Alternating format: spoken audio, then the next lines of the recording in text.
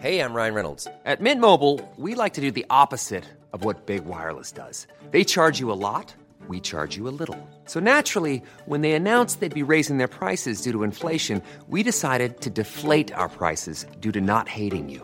That's right. We're cutting the price of Mint Unlimited from $30 a month to just $15 a month. Give it a try at mintmobile.com/switch. $45 up front for 3 months plus taxes and fees. Promo rate for new customers for limited time. Unlimited more than 40 gigabytes per month. Slows full terms at mintmobile.com.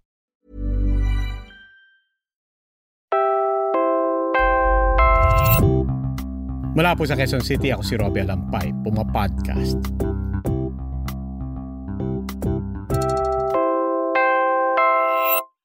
The Philippines, as you know, is hosting the 30th SEA Games for just the second time in 14 years.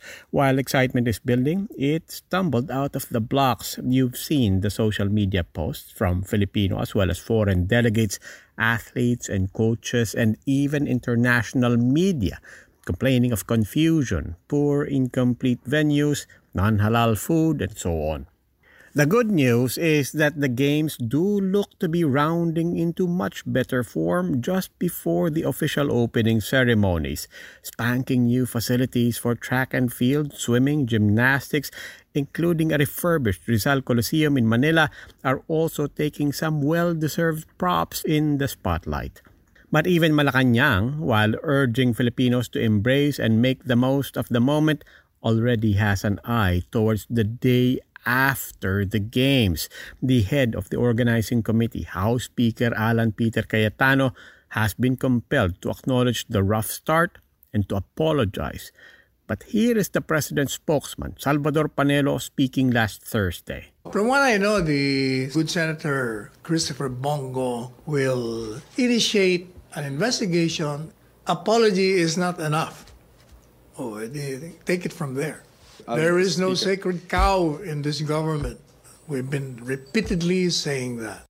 Speaker Cayetano, as we said, heads a specially formed foundation that has taken on the task of organizing everything, to the point, critics now say, of initially shunning help from many government agencies. The Senate, too, wants to investigate how Cayetano ended up running the show and apparently biting off more than he could chew. The Philippine Southeast Asian Games Organizing Committee, or FISGOC, also faces questions of conflict of interest and alleged corruption.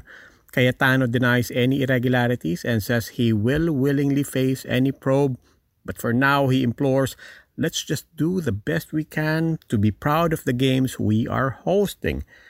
But how did we get to this point? The host of Go Hard Girls podcast, Siege Tantenko, tells us more. All right, so it is our 4th time hosting the SEA Games. So this is something that the country has been watching. Expect to see a lot of news about our athletes. After we confirmed that we were going to host it in 2015, after the Marawi siege happened, President Duterte said that after the Marawi siege, huwag na tayo mag-host ng SEA Games when there are more pressing needs like the rehabilitation of Marawi. Pero later on, nag-confirm ulit tayo. Sige, balik tayo kasi the argument that our politicians gave was this is going to be good for raising the profile of the Philippines. Alan Peter Cayetano is claiming that the FISGOC is necessary because the PSC and our Philippine Olympic Committee, or POC, are not capable of bidding out contracts by themselves. Pero since then, nagsabi na naman yung PSC and POC na kaya nilang mag-work together to actually handle a lot of the FISGOC functions. So the FISGOC is registered with the Securities and Exchange Commission as a non-stock, non-profit corporation in June 2018. So at the time, Cayetano was still the foreign secretary. So it raises some eyebrows. Why the raised eyebrows?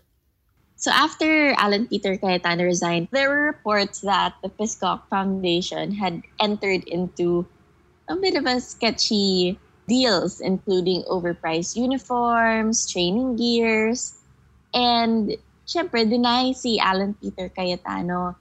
So he denied the allegations and said that creating an organizing committee to host an internationals is in line with the Olympic Charter. Duterte was quoted as saying that the government should lead and handle the hosting of the SEA Games. Ayaw naman i-confirm ni Sal Panelo, FISGOC is still managing the games.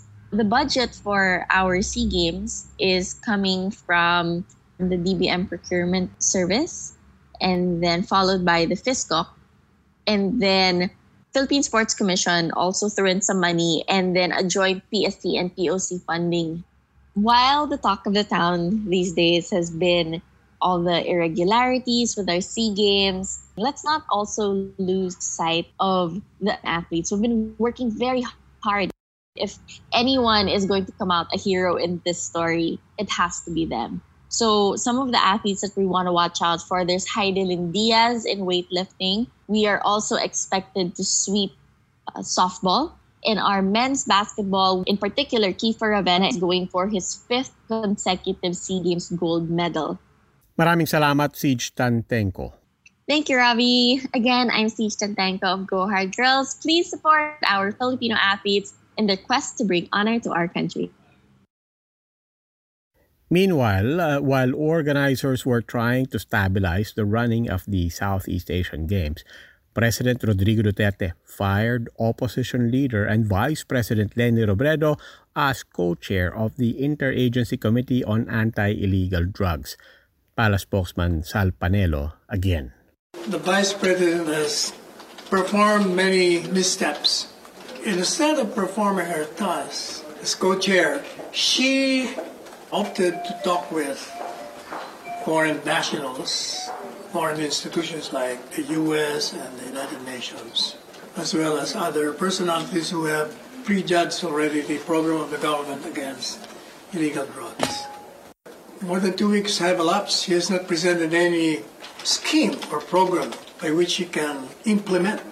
The president sacked Robredo over supposed trust issues. The vice president had requested access to the government's list of high-value targets. When law enforcement agencies balked, the president chimed in with a warning and reminder to Robredo to keep classified information safe, especially from foreign entities. After getting fired from ICAD, Robredo wondered aloud about the supposed resistance to share information with her. Nung tinanggap ko ang trabahong ito, ang una kong tinanong sa kanila ay, handa na ba kayo sa akin? Ngayon, ang tanong ko, ano bang kinatatakutan ninyo? Kung sa tingin nila matatapos ito dito, hindi nila ako kilala. Nagsisimula pa lamang. Now, Robredo says she will release to the public a report of what she had uncovered during her very brief stint as ICAD co-chair. Philippine Drug Enforcement Agency Chief Aaron Aquino said the agency has nothing to hide, and he even encouraged Robredo to reveal her supposed discoveries. Now let's get back to sports. Let's get ready to rumble! Ay, teka, economics naman pala. Pero bakbakan din to.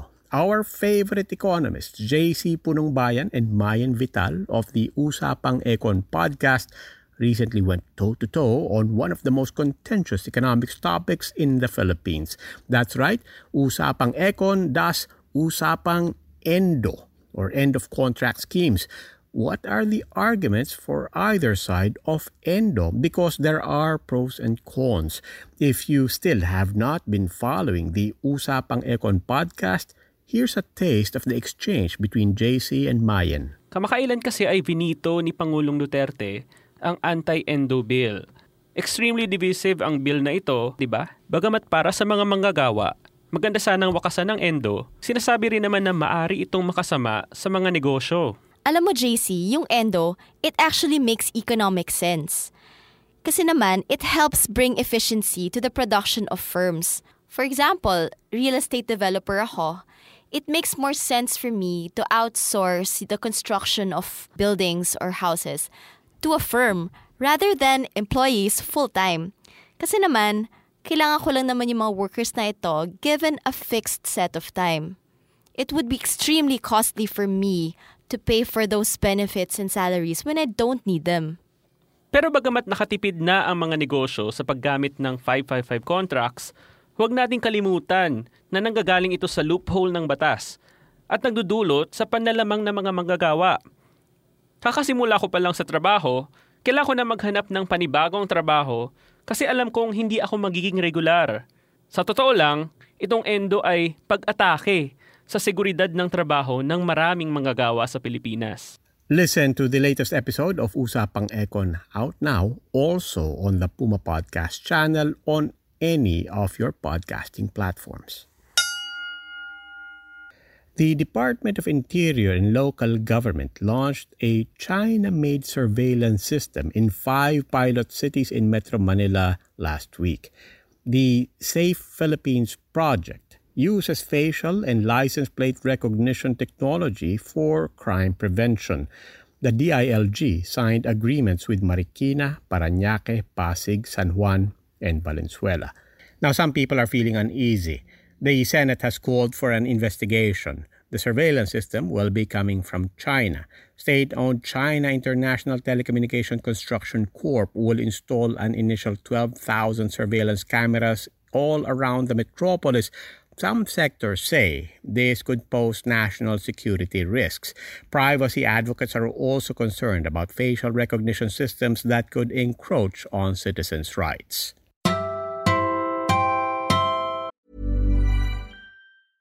Ryan Reynolds here from Mint Mobile. With the price of just about everything going up during inflation, we thought we'd bring our prices down. So to help us, we brought in a reverse auctioneer, which is apparently a thing. Mint Mobile Unlimited Premium Wireless. How to get 30, 30, bit to get 30, bit to get 20, 20, 20, bit to get 20, 20, bit to get 15, 15, 15, 15, just $15 a month? Sold! Give it a try at mintmobile.com/switch. $45 up front for 3 months plus taxes and fees. Promo rate for new customers for limited time. Unlimited more than 40 gigabytes per month. Slows full terms at mintmobile.com. I'm Sandra, and I'm just the professional your small business was looking for. But you didn't hire me because you didn't use LinkedIn Jobs. LinkedIn has professionals you can't find anywhere else, including those who aren't actively looking for a new job, but might be open to the perfect role, like me. In a given month, over 70% of LinkedIn users don't visit other leading job sites. So if you're not looking on LinkedIn, you'll miss out on great candidates, like Sandra. Start hiring professionals like a professional. Post your free job on linkedin.com/spoken today. Global greenhouse gas emissions have reached an all-time high in recent years. Research by the Global Carbon Project estimates CO2 emissions in 2018 reached 37.1 billion tons. The rise is due to the growing number of cars on the roads and a so-called renaissance of coal use. This means the world would have to cut emissions by half by the year 2030 and reach net zero emissions by 2050. It may seem like an enormous task, but at least one crucial person in the United Nations remains optimistic. At the UN Climate Summit in New York, UN Secretary General Antonio Guterres said a stunning rise in the youth climate movement gives him hope. There was always, in the last few years since I started, clearly this perspective, there is a climate urgency, things are getting worse. The worst forecasts that were made are being proven wrong, not because they were too dramatic, but because they were not enough dramatic in relation to the reality. And at the same time, there was a sense of apathy.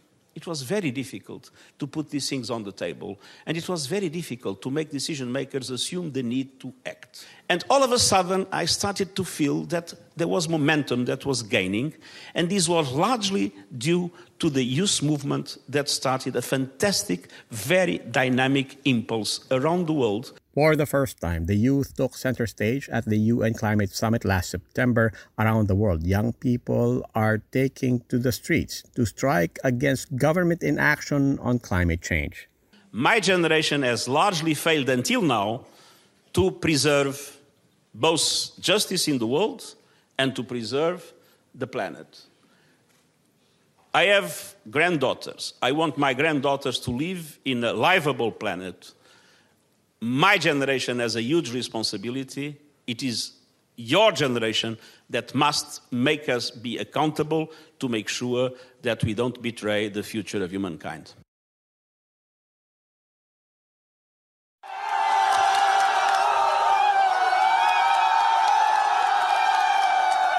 In Hong Kong, pro-democracy candidates scored a landslide win in district elections. Last week's elections had to do with relatively low-rung and traditionally non-political posts, but the exercise was widely seen as a barometer of public sentiment after months of protests. Almost 90% of more than 450 district council seats were won by candidates identified with protesters and an anti-Beijing movement. District Council winner Kelvin Lam said Hong Kong voters sent a clear message. I think the Hong Kong people have clearly spoken that they are not happy with how they deal with the protests so far, particularly in the last 5 months, and police brutality is actually over the top. And I think that the Hong Kong people should really leverage on this result to ask for more democracy in the future. Beijing has not commented. Hong Kong Chief Executive Carrie Lam says her government will seriously reflect on the results. The nature of these elections is simply to elect district council members to serve on the 18 district councils. I do confess that this particular district council election has a more political dimension to it. We were aware of the large number of voters coming out to cast a vote, perhaps not only to select a preferred candidate to sit on the district council, but also to express a view on many issues in society, including deficiencies in governance, unhappiness with the time taken to deal with the current unstable environment, and of course to end violence. So I said that we will seriously reflect on these views expressed to us and improve governance in the future of our work. The inventor of the World Wide Web, Tim Berners-Lee, has gotten into the fray of what he says is a global fight to save the internet from political manipulation and fake news. The Contract for the Web outlines 9 principles to safeguard the web divided amongst the government, companies, and individuals. And the idea is that everybody is responsible going forward for trying to make the web a better web in different ways. We need to make sure that for the people who are connected to the web, that it's the web they want, it's the web that allows them to produce the world they want, and fix a lot of the huge number of issues we have with the existing web. At the same time, we have an obligation to help the others get online. The document has been in the works for more than a year and has been backed by more than 150 organizations, including Microsoft, Twitter, Google, and Facebook. Among other things, the Contract for the Web wants governments to ensure that no one is barred from accessing the internet, which, by the way, they say should be made affordable. At the same time, privacy of users should be protected, encouraged, and enabled with simpler yet more powerful systems. Meanwhile, companies and individuals are called on to actively fight misinformation and toxic trolling and attacks. But getting countries on board the web contract is proving to be an enormous task, as governments also raise questions about the unintended consequences regulation of platforms might have on everything from e-commerce to free expression.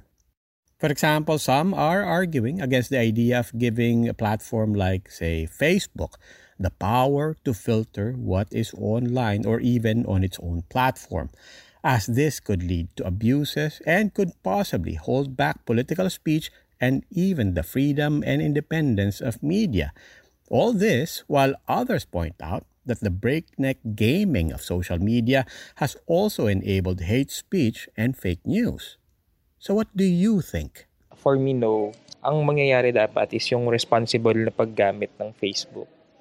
Kasi kung ito totally i-regulate mo siya, wala siyang pinagkaiba sa pag-curtail ng free speech. Okay lang po sa akin. Lalo na yung sa mga hate speech against Muslims, sa mga ganun po. So, mas okay siya if regulated siya. Facebook has its own community standards and they've made that public naman. Pero kasi, kahit na aggressive sila ngayon compared to before. Yung algorithms nila are not enough to detect bullying and hate speech and harassment. So until now, they still have to figure out how they can better monitor the content.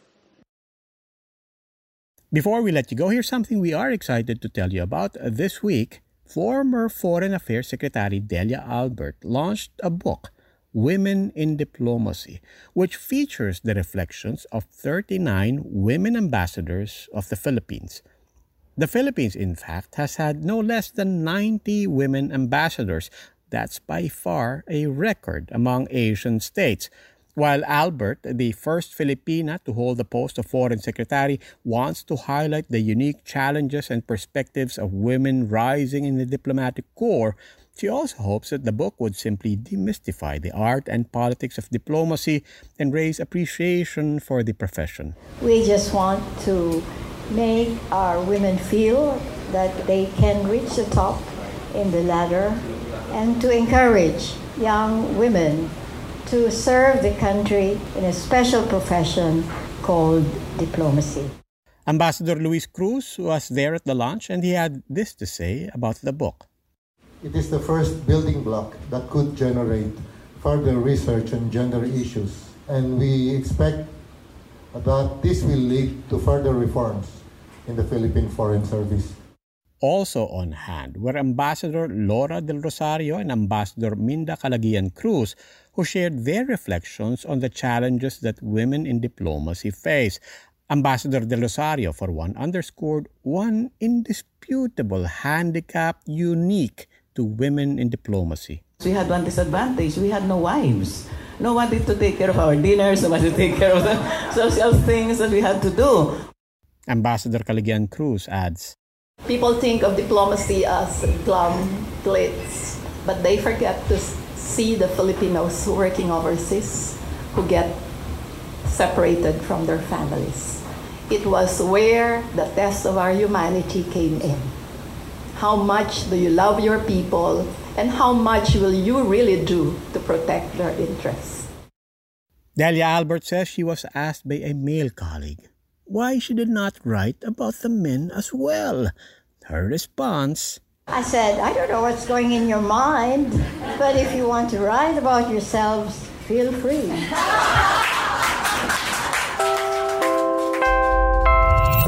At yan po ang mga headline na Puma Podcast. If you are one of the few thousands now making us part of your daily or weekly routine, maraming salamat po. But please do tell your friends and leave us a rating or a review on your podcasting platform. Malaking bagay na sa atin yan. You can also email us at pumapodcast@gmail.com. Don't forget to subscribe to Puma Podcast on Spotify, Apple Podcasts, Google Podcasts, Stitcher, Anchor, or wherever you get your podcast. Maraming salamat po!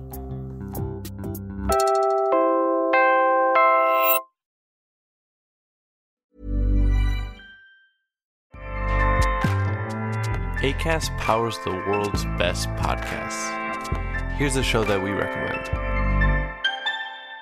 The Real Housewives is a guilty pleasure for most, but if you're looking to not feel guilty about that pleasure, tune in to Everything Iconic with me, Danny Pellegrino, where I break down all the messy moments and behind-the-scenes antics of Bravo's popular franchise. And on Everything Iconic, I also interview celebrity guests like Kelly Ripa, Keke Palmer, Drew Barrymore, Cameron Diaz, and more about their guilty pleasures, their past work, and so much more. So if you're pop culture obsessed and find yourself watching way too much reality TV like me, tune into Everything Iconic with Danny Pellegrino, wherever you listen to podcasts. Acast helps creators launch, grow, and monetize their podcasts everywhere. Acast.com.